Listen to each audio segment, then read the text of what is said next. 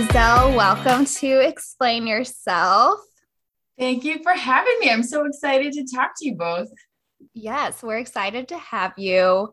We were just chatting beforehand that it's freezing where we all are. So I guess I don't know if we just skipped fall and if winter just suddenly appeared, but it is where I am. It's winter. Yes, we had one beautiful day and then just cold. Where are you at? I'm in Pennsylvania. Okay, that's how Kansas City and Chicago was this week and last week. It's just like been rainy and then all of a sudden just very cold. Yes, it's miserable. But, when you're podcasting, right, we talked about you try to minimize all the goofy sounds. And so in the summer, I'm melting. I'm just sweating because I can't turn the air conditioning on. So I just sweat through the interviews.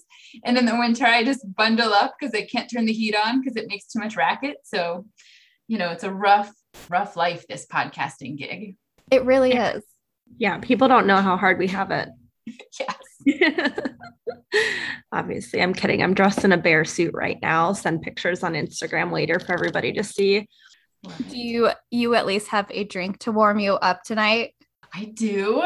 I am drinking a cider. This is a Citizen Cider, which is my favorite cider company. They're up in Burlington, Vermont. And they do like a good dry cider. It's not a sweet apple juice flavor situation. It's delicious. It's my favorite. So I'm drinking their Wits Up tonight. That sounds delicious. I am usually not a big fan of ciders because like you mentioned, a lot of times they're sweet, but that sounds like a good one. I'm going to have to try and find it. It's delicious. If you're Kansas City, it's more Northeast. They haven't fully spread. They started to get into Eastern PA, even I think down to Maryland and maybe DC, but I'm in the middle of the state and they haven't made it over to us. But my folks are still in Massachusetts. So whenever we go visit, we just get cases. We just, have to stock up for the next several months until we go home again. I love that. When you find something good that you love, you just have to stock up and keep a stash of it. Yes.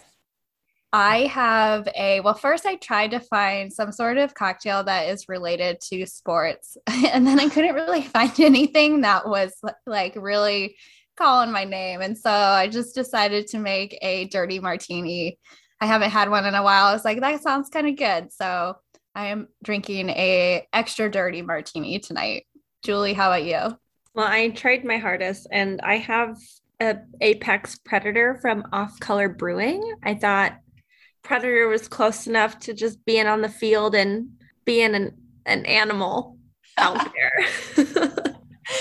That's a bit of a stretch. It's not. Contact me for all of your professional, I lost the word I was trying to think of. What's it called? Motivational speaker. I'll come to all of your games beforehand to be your motivational speakers. I love that. Just like in the locker rooms, really just like go get them, Predators. I'm just chugging beers, being like, you guys can do it. I will leave you to a bunch of animals. Yes, you're the apex predator on the field. You go out there and dominate. I really think Giselle just stole the show from you, Julie. No, absolutely. There's no way that I could do that role. So it's probably best that she stole it from me. Well, speaking of roles and motivating, we start every episode asking what you wanted to be as a kid. So did you really want to work in a locker room and motivate people for sports? I'm going to guess not. Okay, so the funniest story, and this isn't necessarily what I thought that I wanted to do when I was a little kid, but in preschool, I think it was preschool, they would do this like preschool graduation, and the teachers would all say, okay, we think that Sarah Smith is going to grow up and be this, like based on just what we saw of this kid during the whole year, during their whole time with us. And my preschool instructors thought that I would grow up to be a football coach. Because apparently when mom would drop me off at preschool, I would just like let out a couple whoops and then all the kids would come running and I'd make them run laps and like we would run back and forth. I remember none of this, but mom loves to tell me the story, just, the way that moms do. So apparently I was destined to be a football coach. So maybe there was some of that sports in mind from early on. You know, I don't teach, and that's for the greater good of the public that I don't. But I can only imagine that that was like a preschool teacher's dream to just have one kid running these kids ragged during like playtime, like running drills, and then come back and they're all tired. Yes. They're probably like, oh, thank God, she's a miracle worker. Excellent. Giselle, little 4-year-old Giselle, she has the next hour of our day. Perfect. I too was thinking that maybe she really wanted you to grow up and become a famous football coach so that she could be like, she was in my class. She was in my preschool class back in the day. I knew her before anybody knew her. I saw the potential. I saw the potential. So if you don't remember that as a child, do you remember kind of what your first thoughts are when you were thinking about what you wanted to be growing up? I was thinking about this, obviously coming on the podcast, trying to be prepared. And I do not remember. I remember having times where I wanted to be an architect. I remember times where I wanted to be an author and be a writer. Yeah, there's no like, oh, I always wanted to be this when I was little. Like, I don't remember. I should have probably called my mom because maybe she would remember. Be like, guys, mom and dad, do you remember any of this? But I had fun jobs growing up. My first job was a paper route, and I delivered the Boston Globe for 4 years in middle school and high school. And it was traumatic for me and for my parents because I was not a morning person. I'm still not. And they had to wake me up every day for me to go do my paper route. And if it was raining, they had to drive me in their car because I couldn't take the bike. And it was probably like an every single morning battle to get me out of bed and to get me moving on this paper route. So like they had a whole extra job for 4 years. And that was not my skill set. That wasn't it. Did your parents take a cut of the money that you made for this because they had to? No, they're way too nice. They're way too nice. They're way too supportive. I think like, oh man, my parents have done a lot for me and put up with a lot for me. And they probably should have taken a nice solid cut. They should have taken all of the cuts. What else did I do? I babysat, for a little while. And then I was a Taekwondo instructor. I used to take Taekwondo and then I would teach Taekwondo and I would teach like the littlest kids to the adults. And I would do that like 5-6 days a week. I loved that. I was a camp counselor. I had sort of like all the fun jobs growing up. And it wasn't until high school that doctor sort of floated across the radar. I almost failed freshman high school biology because I was sort of that nerdy student who, if I wasn't interested, I wouldn't do the homework and I wouldn't do the assignments because it just didn't interest me. And my freshman biology teacher, Miss Glass, she was not having that. She was not letting that slide. So I got a D 1/4. That was pretty rough to my ego. My folks were not thrilled with that. And then I had started doing Taekwondo maybe the year before. And so I learned a lot of discipline, learned a lot of responsibility, and it kind of really made a difference in things. And so I ended up doing a project on musculoskeletal anatomy. And I had a family friend who was an orthopedic surgeon, and I shadowed him in the OR, and I shadowed him at the office. It was just sort of beautiful and amazing to me. He's a spine surgeon. And so this woman who just had this, you didn't need any medical knowledge to just see the x-rays and go, oh God, that's really horrible. It clearly shouldn't look like that. And then by the end of this all day surgery, I don't remember how long it actually lasted, but in my head, it was like 12 hours. It probably wasn't, but and that's what it felt like. By the end of it, you could just see this beautiful curvature in her spine and this like pretty hardware, and everything was lined up and it just looked gorgeous. And I thought it was really cool. And then so I tied that into my kind of Taekwondo and like how you line things up when you're punching and kicking. And I did a presentation and that kind of turned it around. The Miss Class, she taught the anatomy and physiology class senior year that you had to like specially request to get in, like an honors class. She almost didn't let me in, but I convinced her that I had changed. And so she let me in and I did well. That's so funny. So you knew going into college that you wanted to do like biology or chemistry, sort of that pre-med track then? Okay, so in continuing the ridiculous story, I wasn't sure. I still didn't know. And so I remember having this, you had to go to school to get advised by some, I don't know, random professor when you were getting ready for freshman year, before you signed up for classes. And they would go, well, what do you want to do? And I was sort of like, I have no idea. And I think I said, maybe med school would be interesting because like I'm nerdy, I'm good at science, math, like whatever. And she was like, great. Well, if you want to do med school, then you're going to take this class, like these 4 classes freshman year, these 5 classes sophomore year, these and it was all laid out. And so I sort of went into it as, well, until I figure out what I really want to do with my life, I mean, I may as well just get all the recs for pre-med and for med school, because like, whatever, I'm nerdy. So my backup plan will be med school until I figure out what I really want to do with my life. So it's kind of a weird way to get into medicine. I don't think a lot of people have the backup plan of going to med school. Like usually that's their first plan and then they have a backup plan. But the fact that your backup plan was med school. It's probably honestly sounds obnoxious to say that med school is my backup plan.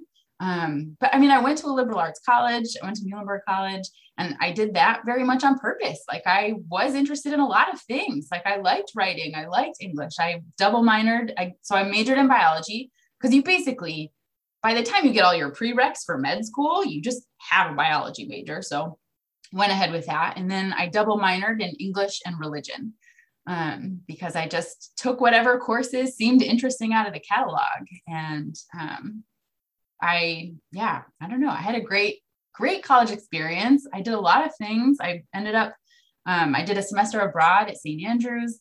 That was really awesome.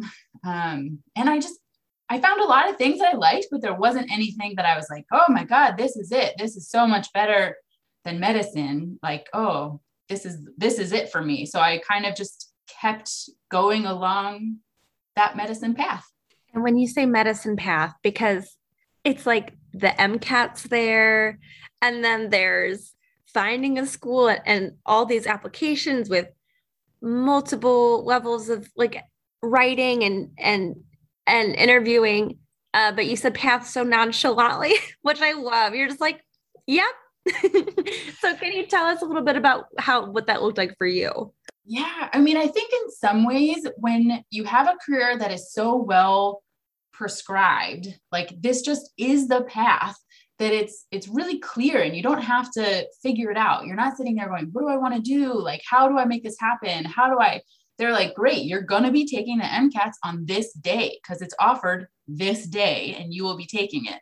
Like you are going to apply for med schools this like month during this time frame. You're going to hear back. You're going to go on whatever interviews you're offered.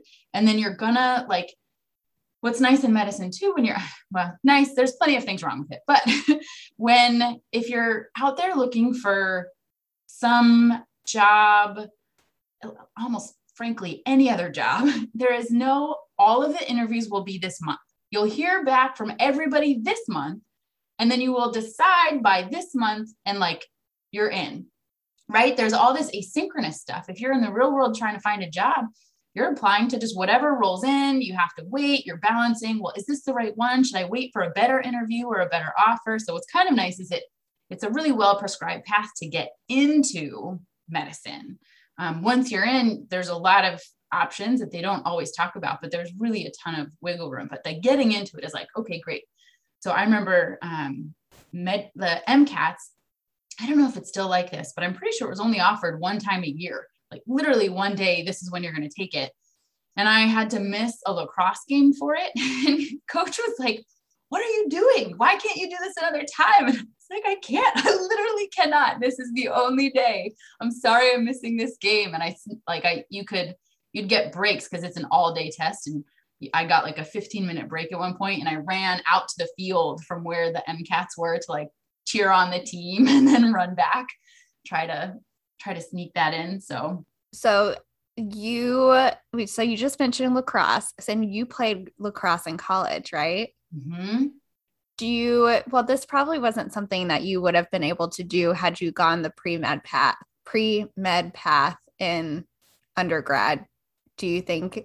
I kind of think the path that you took allowed you to explore all of these different things, really find what you liked in life. Because I think a lot of people don't really figure out those extra things they love until later on in life, when they're like, I'm stuck in this job, don't really know what I want to do anymore. I might want to change careers, but I also don't know what I like. But you got to do that in college because of the path that you chose. Yeah, I think so. And I think that's an ongoing process. I think for a lot of folks, just like you said, you sort of get in this path, you get in this zone, you just sort of are at that job. You just go, okay, the next thing is this promotion. Okay, the next thing is this. And you're like, you just keep going along, and you don't always have to go, but is this still what I love? Is this still my goal? Like maybe this was my goal in college. But is it still what I want to be doing? Like, and it's okay if it changes, and it's really hard and difficult to make a change. Especially when you've been doing something for a long time, right? There's some of it is that sunk cost fallacy of I've put all my time and money and effort into this, so I better like ride it out. And some of it is just change is scary. And so starting over at the beginning, when you've been in a career for a really long time, you're an expert usually, right? Like you are pretty expert at what you do. And to say, let me start over at zero can be really daunting. So it's something that I did well in college, and even in med school, of exploring other interests and other activities, whether it was sports or an English degree or religion degree or traveling abroad and doing things. And then as I got into medicine, like part of what I was talking about, that kind of really, it's a deep, narrow path. Like people do not deviate. And you get kind of blinders on, and it's something that is really quick to use up all of your time, right? And in sports medicine, especially when I'm covering sideline events, when I am teaching and I'm putting together presentations late at night, like it takes all of your evenings and weekends and overnights, in addition to the kind of 8 to 5-ish, which is usually like 7 to 6-ish. And so you both stop having time for other things, and you just start to like narrow down. And I like recently realized that was not doing me any favors, and that was not actually helping me grow as a human being, or even just frankly be happy. Like my husband and I would joke that I have no hobbies, and he has a ton of hobbies and I would have none. And it was partially because all my hours were being a clinical and academic faculty physician. And partly it was because I had let all that stuff go, and not continued to kind of explore. So we're jumping maybe far ahead in the career track, but part of me starting my podcast, the Madam Athlete podcast, and then starting this Women's Career Transformation Academy and doing all this work was sort of realizing I have all of these other interests beyond seeing patients and beyond the clinical medicine. And I can explore that work, and I can do that work, and I don't need to be employed by a hospital to do that. I still have a lot of service that I can provide and help people with. And it's been kind of like this whole transformation for me. And now I have all these other hobbies, and now I have all these other things that I'm interested in doing. And it's funny because I had that at the beginning. You're totally right. And then it got lost along the way. And now I feel like it's blooming again. So it's really good. Well, you mentioned that in med school, you still had hobbies, which is incredible, because it can take up a lot of your time. So were you in medical school and then you did like a residency program or additional years to do sports medicine? Yeah. So the traditional path, so I'm an MD physician, medical doctor. There's also DO physicians. I'm an MD. And we all have basically the same path. But so you do your undergrad, get all your recs to go to med school, you take your MCATs, you interview, apply, all that good stuff. I went to University of Pittsburgh for med school. And then in med school, things are changing a little bit, but it's still very much like the first 2 years are the like books. First 2 years are the knowledge, the lectures, And then the second 2 years are the clinical experiences where you go out and you try all the different things. And then you pick, what do you want to do? I had a hard time deciding what I wanted to do because I was interested in everything, just like my liberal arts, college education. I just find it all fascinating. I just can get nerdy about almost anything. So I had a hard time deciding what I wanted to do. But in the back of my head, I still loved, and I don't think I put it together at the time, but I always loved working with, whether it was college age kids or slightly younger than me students, and helping them. I was an anatomy tutor. I was a biology tutor, a chemistry tutor, a calculus tutor in college. I helped out with anatomy when I was in the upper years at med school. I helped like proctor anatomy for the first years. I did my, camp counselor, my taekwondo, and I just sort of always loved encouraging other people to be at their full potential. And I had that interest in sports medicine. I didn't know it existed in the way that it really did. I was honestly completely kind of ignorant about it. I knew that I was interested in sports medicine I thought the musculoskeletal system was really cool. It just works. Like it's a physics kind of thing. And it just all makes sense to me. That if this is here and it moves this bone, then this is going to happen. And if this hurts, like that's what's wrong. And so I was debating, I knew that there were sports medicine fellowships, but you do a fellowship after residency. So your residency is after med school, and that's your sort of base, like medical career. And then you subspecialize in your fellowship. And so I wasn't sure, there's different ways to get into sports medicine fellowship, and I wasn't sure which way to go. There was emergency medicine and family medicine, which I was debating between, both because you would see lots of things in either of those fields. You'd get to see a lot of different things roll through. It'd be interesting, keep that varied interest happening. And I talked actually to an emergency medicine attending about this. And she was like, well, what do you want to do when you're done? Like when you're done with all this, Giselle, what do you want to do? And I was like, I think I'd really love to work at a college or university. And I would love to take care of their student athletes and work out of their student health. I didn't know these jobs even existed. I thought I would just sweet talk some college into letting me hire me for their student health. And I would just magically get to take care of their student athletes. The jobs actually exist. And I just didn't even know. And she was like, Giselle, you want to do family medicine? That's like go Google this. You can find this. This is what they do. And so I was like, oh shoot. So I went family medicine. So I did my family medicine residency after med school. That's 3 years. And then I did a sports medicine fellowship, which is 1 year after that. And then I was a grown-up doctor after all of that, many, many years of training.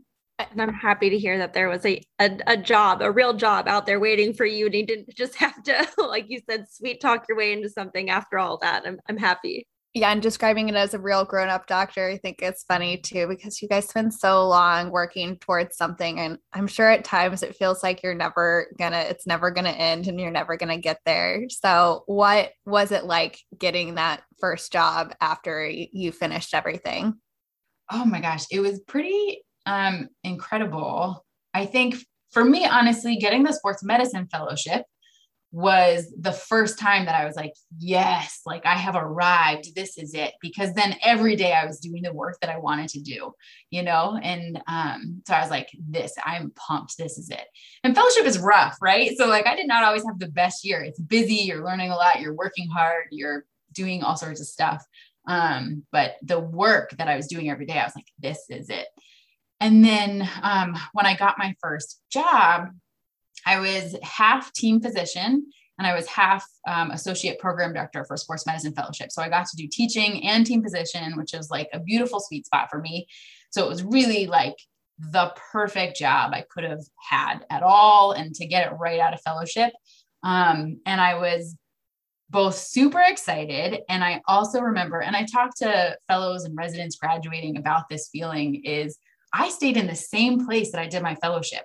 I stayed at the same university. I worked with the same fellowship program that I had just graduated from. I worked with the same athletes that I had just taken care of. And it was still a shock because I was the responsible one at the full end of story responsible person. Because when you're the fellow and the resident, you might have your own patients, but you're still precepting to and attending, which is what we call the grown-up doctors. And you have them still as backup. And you always have this kind of like, yeah, like I'm going to do the best that I can do. And I want to like take care of you. And it's not that I don't care. It's not that kind of like, I'm not irresponsible. It's just that the buck doesn't stop with me. And I know that. And so even though I was at the exact same place where I knew everyone, I knew how things operated, I knew where the bathrooms were, like, all those things that when you get a new job can feel overwhelming. It still felt like, oh shit, this is on me now. Like I am fine. I'm the attending and I'm the responsible one. And so it was still an interesting transition mentally, even though physically I was at the exact same place. Like I knew everyone and I didn't have to worry about dealing with that kind of transition. Yeah. It's like babysitting your whole life. I know how to take care of kids. I'm responsible for them when they're mine, but I give them back. But then all of a sudden you're a parent. You're like, oh, okay, this is different. It's the same, but it's different. Yes. Disclosure, I do not have children. This is based purely on assumptions. I'm agreeing with you, and also based purely on assumptions, have no children, but that feels very similar. It sounds like it. Sounds right. So team physician is a role. There's not many of those roles available out there, unlike other doctor positions. So what does a team physician do, and what does the day-to-day look like in that role? Just such a good question. And it is so varied for so many different reasons. So I'm a primary care sports medicine physician because I did the family medicine and then the sports medicine. There's also, you could be an orthopedic sports medicine doc. So if you are an orthopedic surgeon who does the surgeries on like musculoskeletal injuries and then specializes in sports medicine injuries, colleges, universities, professional teams will have both. When I was working with like D1 universities, UConn and Yale, they happened to be able to have me in-house. So my like 50% that I was in-house at my first job at UConn, I was 8 to 5 seeing the athletes and I was seeing them as their primary care sports medicine physician, which meant I would see them for their ankle sprains, their injuries, their tendonitis, all that good stuff. But I was also seeing them for their depression and their anxiety and their birth control and their STDs and everything. And so part of, for me, what I love about being a team physician and a primary care sports medicine physician is that I would get to take care of the whole person. I'm not only there to like help your ankle sprain or to help your tendonitis or to help, whatever that musculoskeletal thing is. I'm also there to help you figure out how is that ankle sprain, like handling you getting around campus to get to your classes? How are you managing like this workload? Are you feeling depressed because you're not going out to be able to play your sport and you've been sidelined from your team for the last 2 weeks? And I could manage all of those issues and kind of deal with that whole person as opposed to, truly in my day-to-day, maybe 20% of the patient visits were for a musculoskeletal injury. And 80% were for depression, anxiety, colds, plenty of colds, mono, just good old normal college stuff. But I was able to approach that with the understanding of what their life is like as an athlete, what they're dealing with, what they're going through, and how these things kind of all interplay. So I loved that. I worked at a D3 college and, some of it is just funding. A D3 college doesn't have the money to pay a physician to be in-house all day, every day. So you would get to go out like one day a week for an hour and do an injury clinic, or you would go cover the games and you would see an athlete before a game, see an athlete after a game, but you wouldn't really get to do that full service, be there like full-time position. And then same thing, like when I've covered high schools, it's the same deal. Like I might get to go once a week and do an injury clinic, but I'm not really getting to kind of be integrated into that department and to really take care of the athletes. So it's a weird, crazy spectrum, and you can kind of do anything and everything. And some of it just depends on, the funding sometimes of what the school can afford. Some of it is like the pros, you think they have a ton of money. And I covered the Connecticut Sun, a WNBA team, which WNBA is not going to have as much money as the NBA, if we're going to be very honest, right? But in the pros, it's interesting because the athletes are, they're getting traded, they're moving around, they're coming and going. There's a lot of interesting science that athletes often don't trust the team physicians because we're hired by the team. And so like that makes this conflict of interest. I don't know a single team physician. I mean, of my friends, right? Like they wouldn't be my friend if I thought this of them, but like none of us would do anything besides put the athlete first and foremost. But 100%, I could see that an athlete who's like, my whole career depends on if I can play or not, and if coach can play me or not, and if you're holding me or not holding me or letting me go back too early, and you're hired by the team, like I could see the optics of that. But so then it also, I felt like the WNBA players weren't getting as good medical care, not because I wasn't providing good medical care when I saw them, but because I might see them for a month and then they go to a new team, or I might see them for 2 months and then they leave. And so like, who's making sure that they get their pap smears? Like who's making sure that they're getting not just that urgent care style treatment, but that primary care physician management and treatment. So it's, I don't know, it's interesting. There's a lot of different kind of ways that can go. I didn't realize that it encompassed everything and not just, the stuff that's related to actually playing the sports and the ankle sprains and, all that kind of stuff. It makes sense hearing you say it because it's just like, that's their job and where they're spending all of their time. So it makes sense that they would receive that care in the places that they're spending that much time. Yeah. And I think it's, there's a few things just to have the benefit of having a sports medicine trained physician as your primary care physician. If you're an athlete, like there's just certain antibiotics that we know have potential side effects that are negative for tendon health. And in the community, like it's not that it happens so often. And if you don't have this high level elite athlete who's jumping all the time, it may just not be a problem to be like, here's some Cipro for your urinary tract infection. But as a sports medicine physician who knows these things, who knows what you're doing with your tendons, I'm going to prescribe different medications that are still going to treat your urinary tract infection, but are going to not like affect your tendons. Or we're going to have a discussion if you have some sort of infection that requires me to use one of those antibiotics, because that's the only thing that will fix it. We're going to talk about it. We're going to like worry about your tendon. And then even for that injury, when you come to see me about your injury, I am capable of talking to you, not just about that injury and what's going to happen with you, but also like, I'm going to address what is your mental health. Because if you, especially if you're an athlete and that's what you do, and that's your identity, and that's what your like everyday process is, if you are sidelined by an injury, you're not hanging out with the team, you're not, participating, you're not getting the exercise, which alone is like a mental health like issue. And so, but I have the knowledge and training behind me to manage that and to take care of that and to address it for you. So even on the like musculoskeletal injuries, I'm able to kind of do a little more and kind of talk that full service. You're a whole human being and how am I addressing all of this?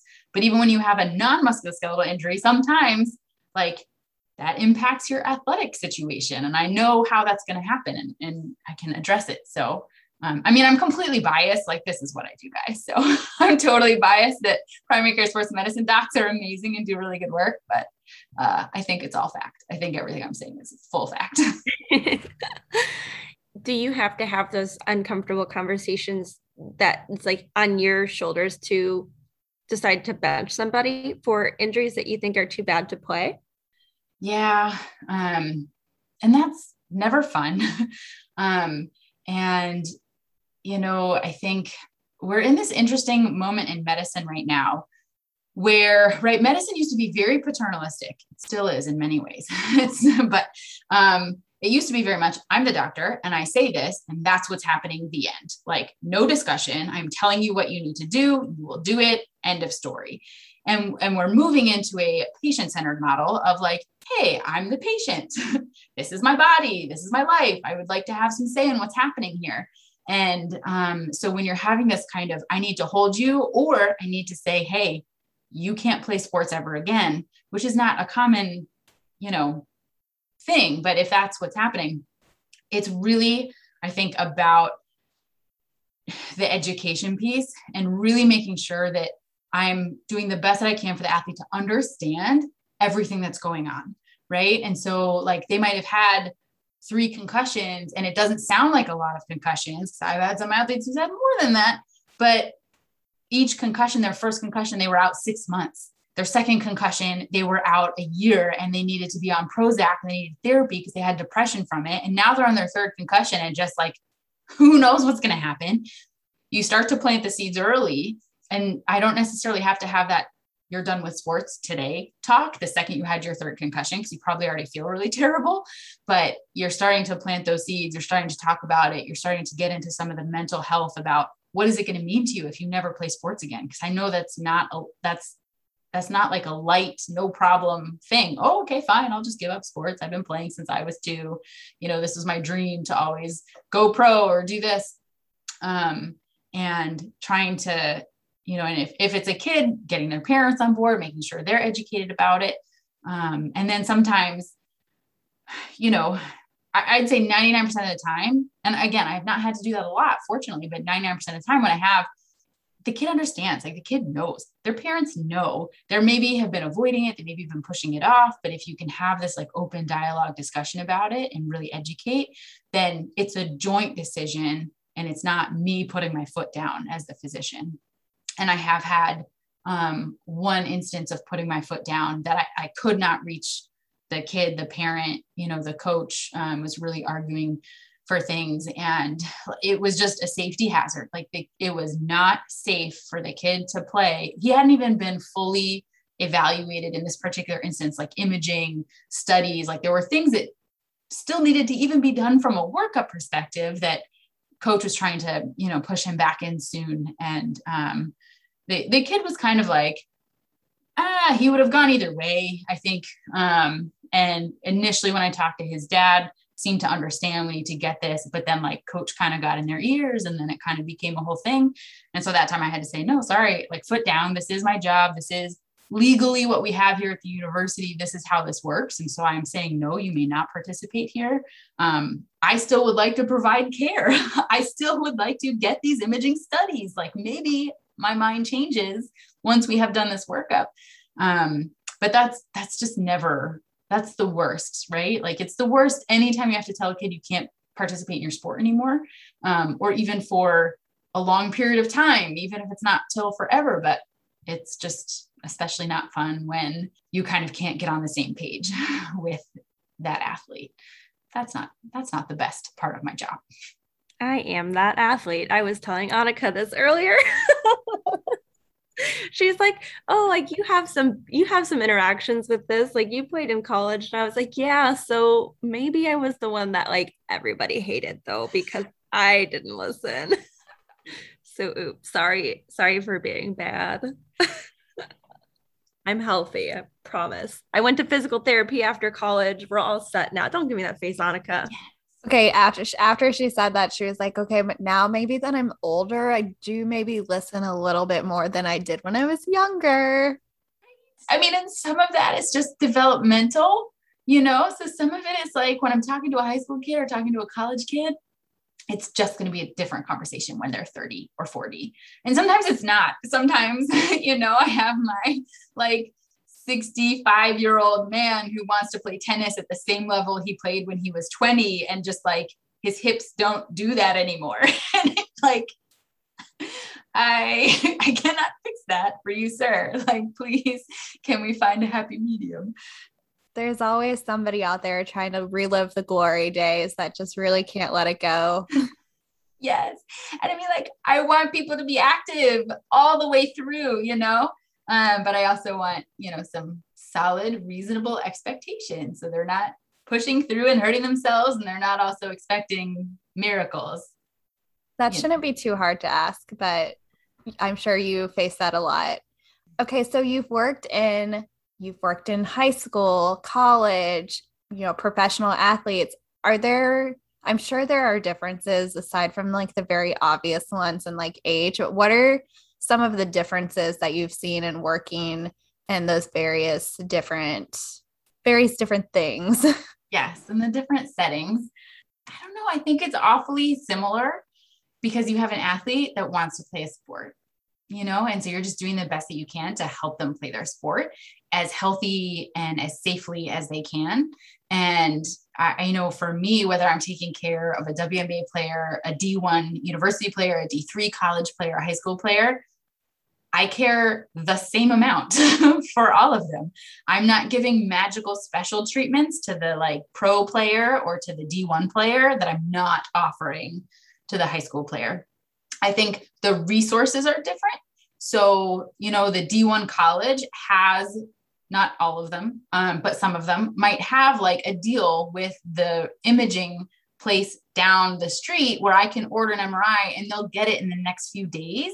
And the university is covering any costs that their insurance isn't covering. And again, that's not even all universities. That's just at certain levels that might be what you have versus like that high school kid. And so sometimes I want to provide that same potential care, but you have to get more creative if you're working at a high school for an underserved population that is underinsured, that has family that is working 3 jobs. They can't like drop and take them to PT for a $75 a hit copay, and they can't get out of work to take their kid to PT. And so then you're trying to see what you can do for home exercises and helping the kid like figure out how to do things.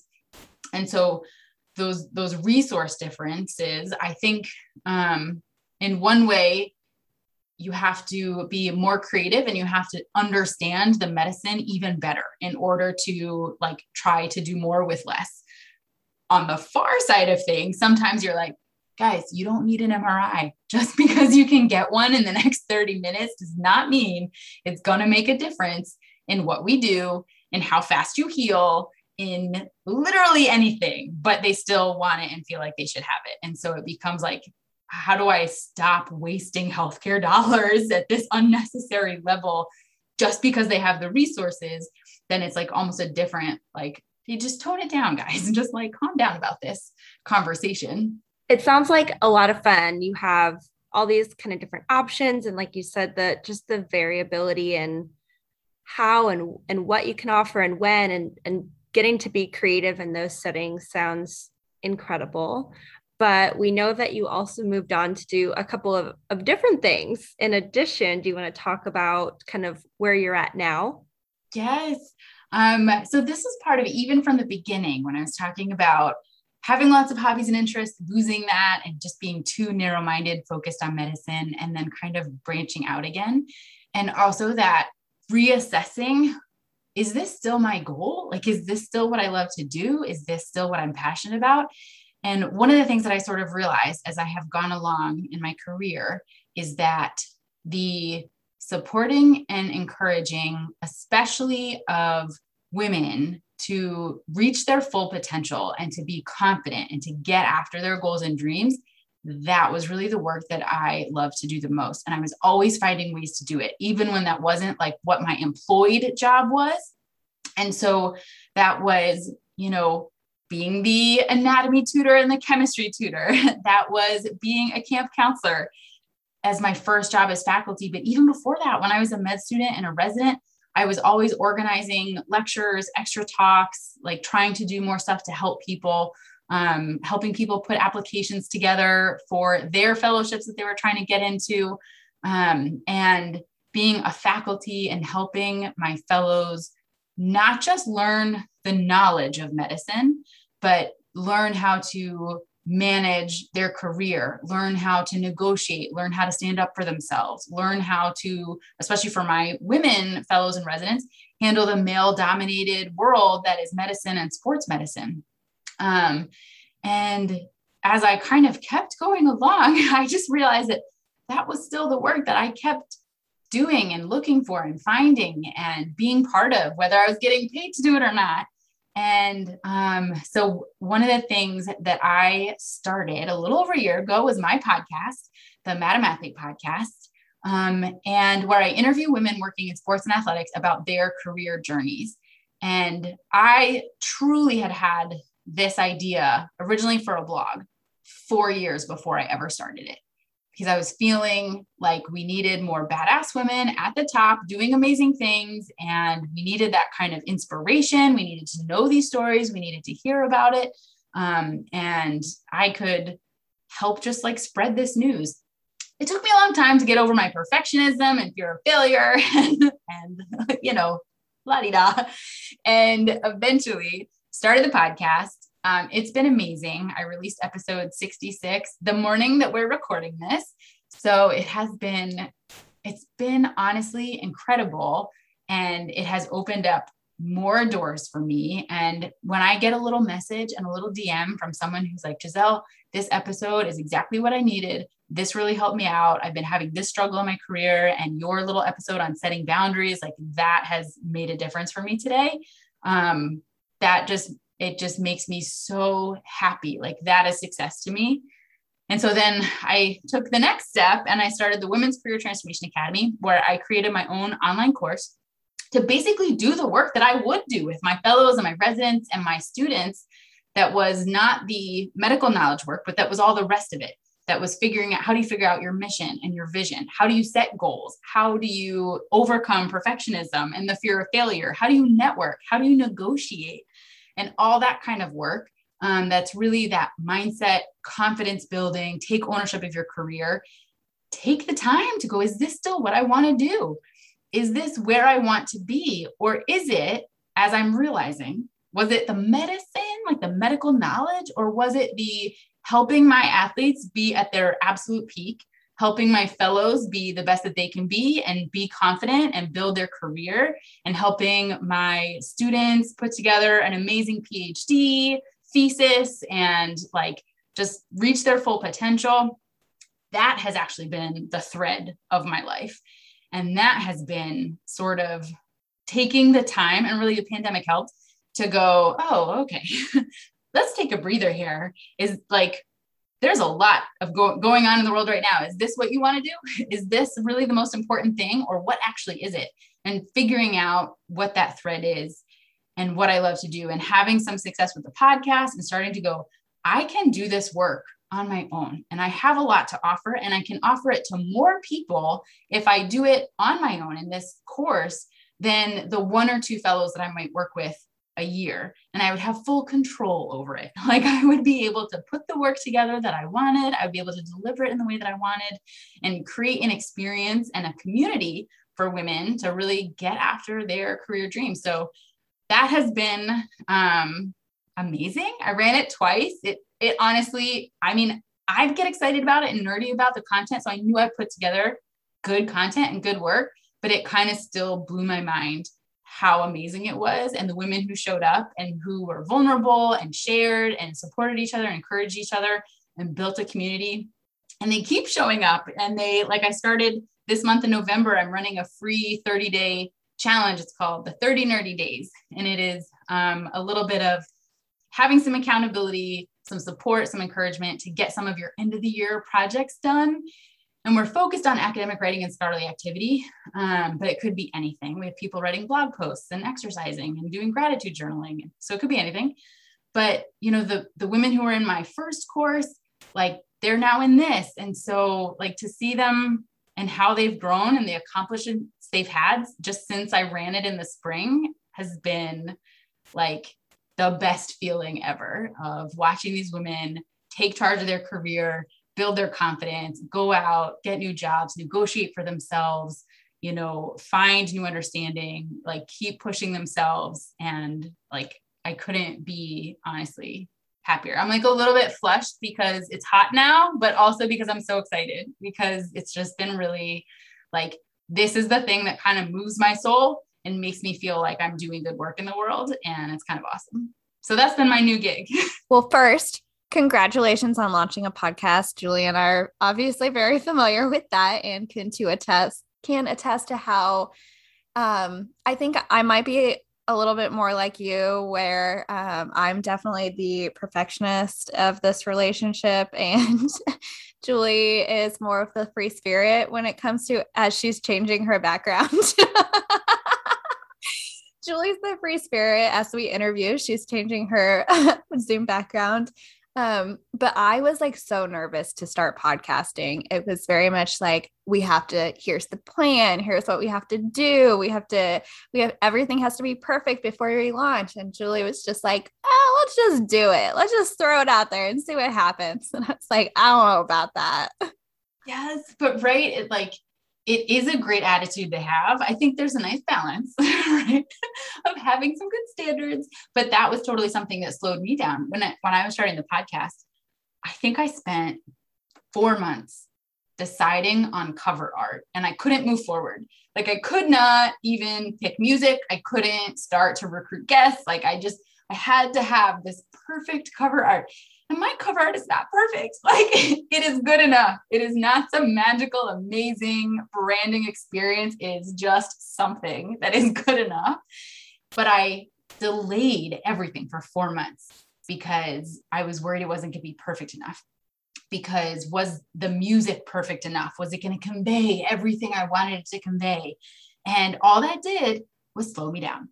And so that has been some of the lessons I've been learning as on this whole journey is, and it's weird in medicine because you're not rolling through medicine going, B+ work is good enough. C+ work gets it done. Like I just got a blue screen of death. Do you know when the last time I got a blue screen of death was? Ooh. Like a decade ago. There's something. It's spooky season is over. I know, guys, we're done. We are talking about things not being perfect. And the Zoom recording / my computer just was like, I'll show you not perfect. Here we go. I apologize. No, totally fine. I died.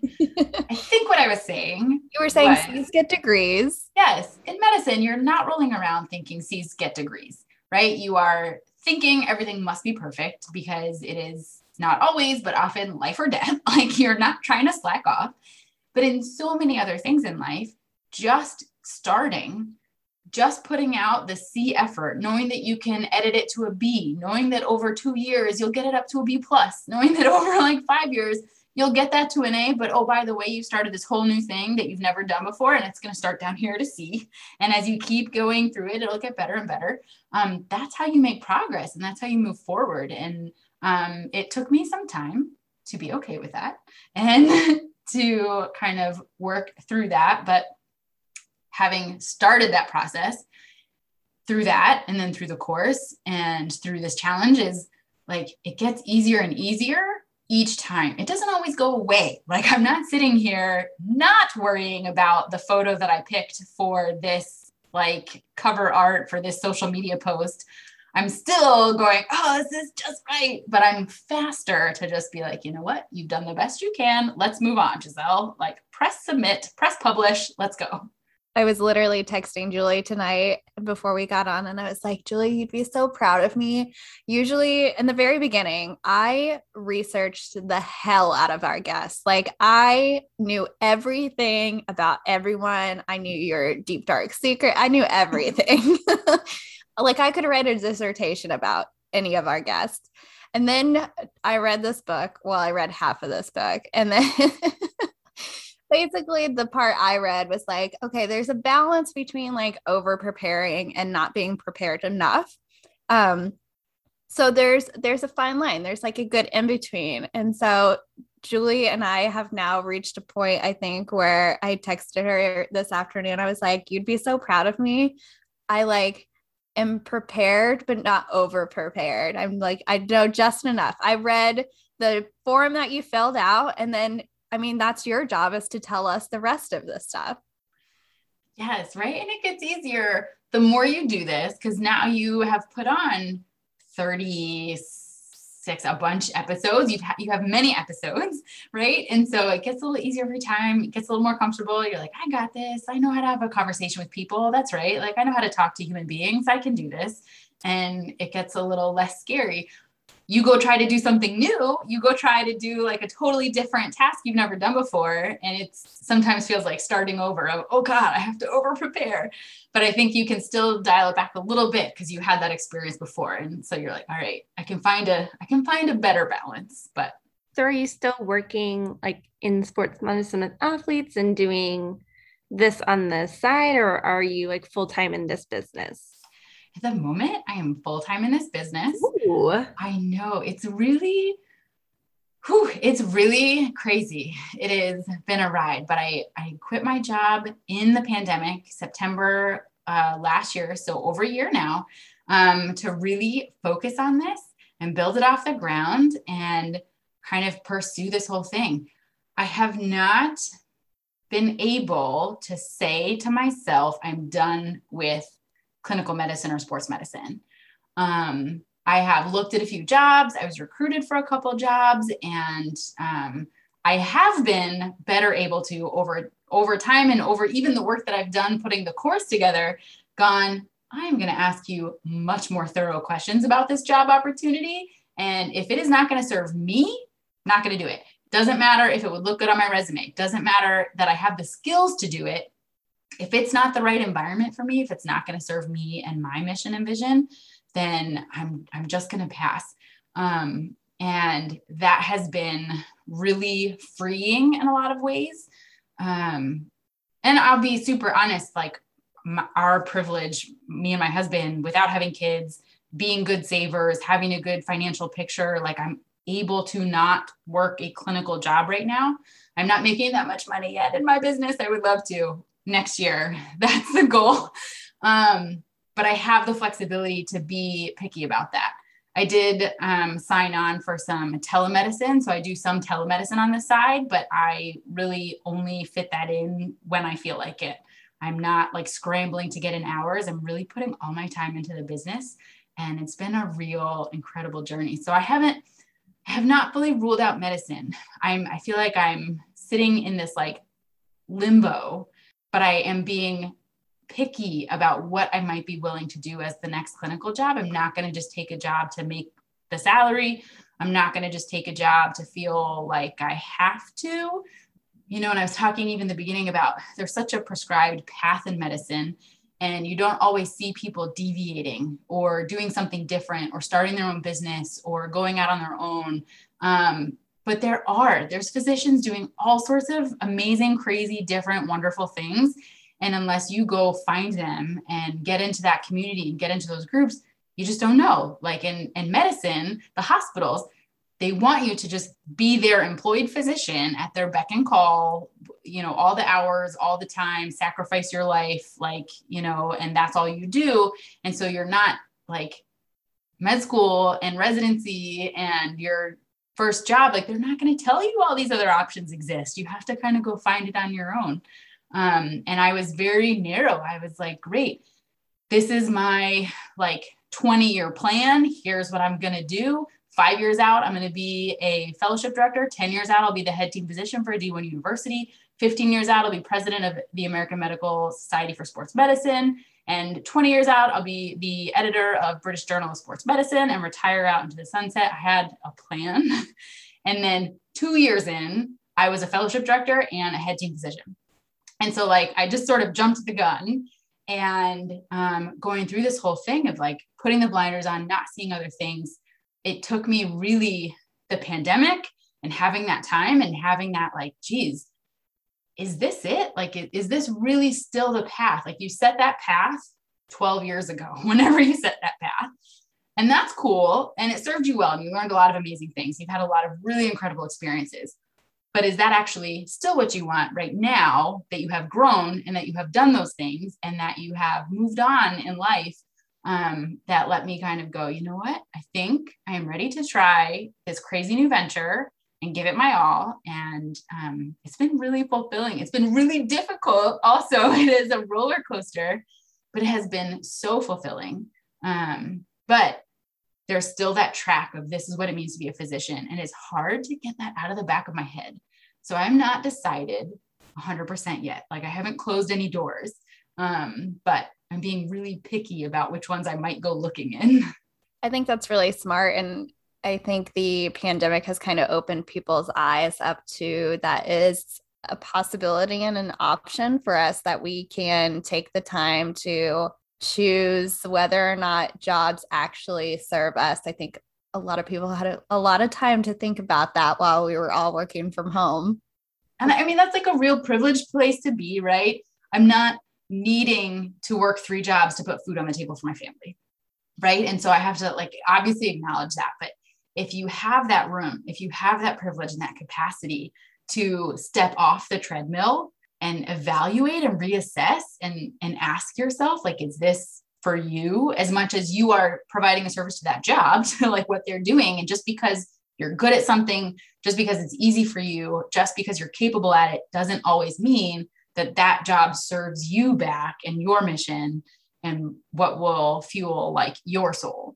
And sometimes you just don't realize because you're just on that treadmill and you're just following that path and you're just like head down. You're just like, okay, here's what I do. So yeah, I think for a lot of people, pandemic has been a reckoning. At least for you, it was a good reckoning. Mm-hmm. I did mean to, not to jump back, but I was just thinking at when you said that, you said you quit your job during the pandemic, Mm-hmm. but weren't like schools shut down? What did you have going on during the pandemic, like for the schools? Yeah, that's a great question. It was this most recent job that I had. So this last employed job, I was the interim fellowship director. So I was running the sports medicine fellowship, which is training the future sports medicine physicians. Like they're in their training to become a sports medicine physician. I had a little bit of a family medicine practice, a sports medicine practice. And then that was where it was a D3 school and a juniors hockey team. And so I was going out to cover games and events, and I left like September. And so the spring had ended early, like the sports kind of got closed down early, but I still had clinics. So in that job, as opposed to in my like Yale and UConn jobs where I was just in-house, like I was just there at the school seeing the athletes. In this most recent job, I was at like a regular family medicine clinic and a regular sports medicine clinic. And I just would get a little bit of time to go out and do these other like training rooms, or in all the evenings and weekends, I would go out and do the training rooms. I'll be honest, I think that the pandemic shutting down of the schools, even whenever it was March, April, all of a sudden I had evenings and weekends free that I had never had in the last like 12 years. I looked back at my 3 years at this most recent job, and I worked over 50% of the weekends and over 50% of the weekend days. Right. And so it's not even just like, oh, you're occasionally working a weekend. It's like normally a person would get 104 days off a year just because of weekends. And I was getting 36 days off a year because of weekends. Right. And so like when you're in that boiling pot of water and you don't realize because you've been in it for so long, and then all of a sudden the game coverage went away and I had a more normal, like 8 to 5 job, I was like, what is all this time? I don't even understand. And so that kind of started that whole reevaluate, reassess, like realize where I'm at, what I've been doing, what do I still want to do? That was also like, I started the podcast. I think the first episodes launched in August, but I started thinking about it that spring. Remember, it took me 4 months to get my cover art. So there was some lead time there, but that was when I started to go, this is a thing that I could do. Like I could have this. And it allowed for that like freedom, that time to just even have that contemplation of where am I at? What do I want to do? What are my goals? Am I still on the right path? Do I want to try something different? And then as it kind of kept going and I got the podcast off the ground, and as this progressed and I said, you know what, this is really what I want to do. And I really want to give it my all and really go for it. That's when and the schools were still closed. The sports was still closed. So the most fun part of my job, I wasn't even getting to do. So I was like, you know what, I think this is the time. Like what better time to try some crazy new venture than in the middle of a pandemic? So you've had some time to kind of get your podcast out there. It's doing super well. You are putting content out like crazy. You have a challenge that's happening right now. What are your goals in the future? What are the plans for next year? I am planning on very early stages, having some sort of a goal setting, challenging mini course situation in like January. I love the goal setting. And I think part of this whole thing is when you have your mission and vision, and when you have your values, and when you understand like your identity, and when you can start there and reassess and reevaluate and do this kind of contemplation time and set some actual goals for you that like you can then follow. I think you make so much more progress rather than the sort of reactive ways that we move through life and through our career, right? Whether it's just, oh, I got these 10 emails, I must reply to them right now.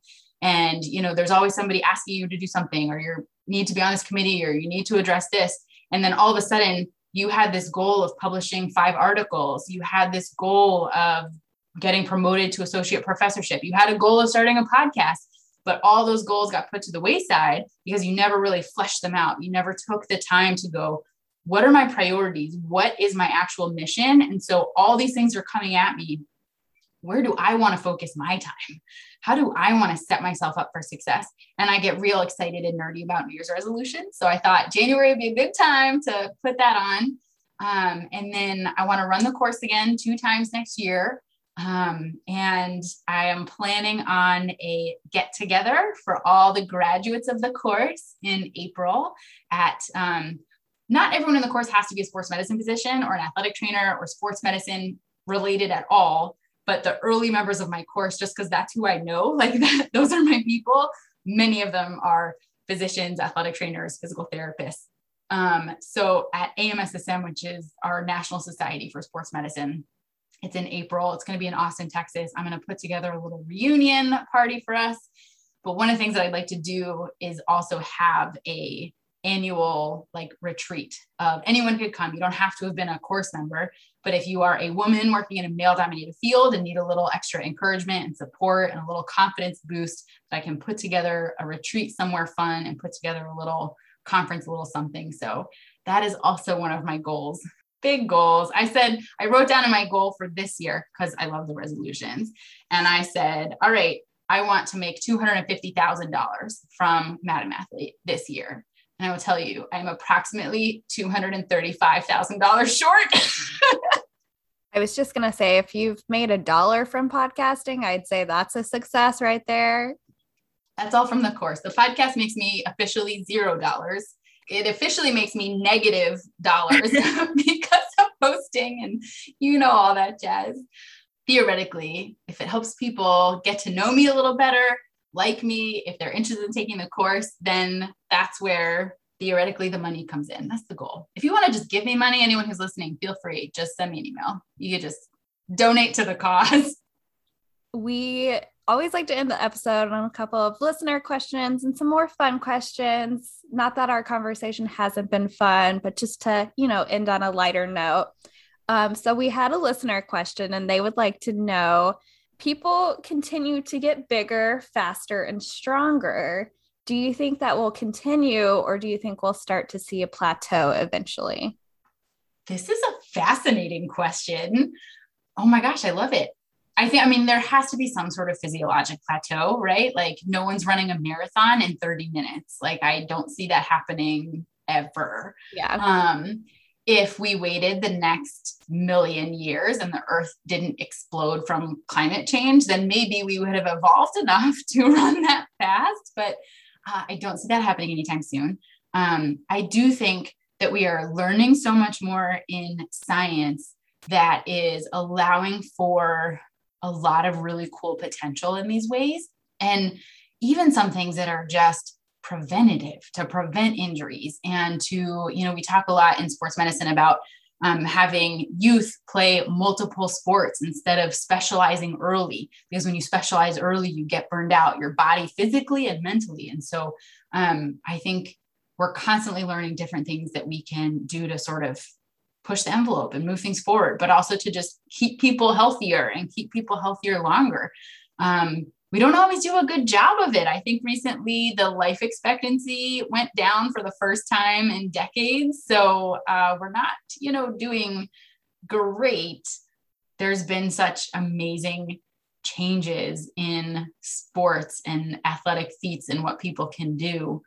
I don't know that sky's the limit, but I think we'll keep seeing kind of amazing things. And as we keep learning individualized medicine, just keep up with our science, I think that we're just going to keep seeing really cool new advances and see awesome things happen. I promise this next one won't be about sports. I guess it can be, actually. You can put this in any direction you'd like. What if you could gift one thing to everybody? What would that thing be? I'm going to say an appropriate level of confidence, because if I have to give it to everyone, men and women, then I need to build it up for my women. And I need to maybe tone it down for some of my men, not all of them, but I think being just confident in who you are and what you bring to the table is a massively important life skill. And it's just great for your own mental health to believe in yourself and to believe in what you're capable of. And I think that is a lot of the work that I end up doing in my course and in the podcast is, helping women to kind of believe in themselves and to build their confidence and get after their goals. And if there are men out there who need that work, I'm happy to, give them some confidence too. But for the ones who are overconfident and need to maybe tone that down, that's why the appropriate level of confidence, that can be for everyone. I love that it wasn't like a tangible item and something that is a little bit more valuable in the long run. Our very last question we ask every single one of our guests is Julie and I's favorite question because we love to see how people react to this and answer it. What is your unpopular opinion? I only think like nerdy, like medical ones. I think that you shouldn't be allowed to smoke inside your home if you have children or dependents or pets or elderly living with you. I think, that should just be illegal. If you're a single person living in your home alone, unburdened by the responsibility of others, still don't do it. But, yes. But it's not illegal for you. Yes. Well, Giselle, thank you so much for coming on and explaining yourself. You have been super fun to talk to. We've covered such a broad range of topics tonight. If listeners want to get in touch with you, join listen to your podcast or join one of your challenges, where can they find you? Yes, the podcast is Madam Athlete. You can find me at madamathlete.com is the website for links to everything. On Instagram, it's @TheMadamAthlete, and on Facebook and Twitter, it's @MadamAthlete.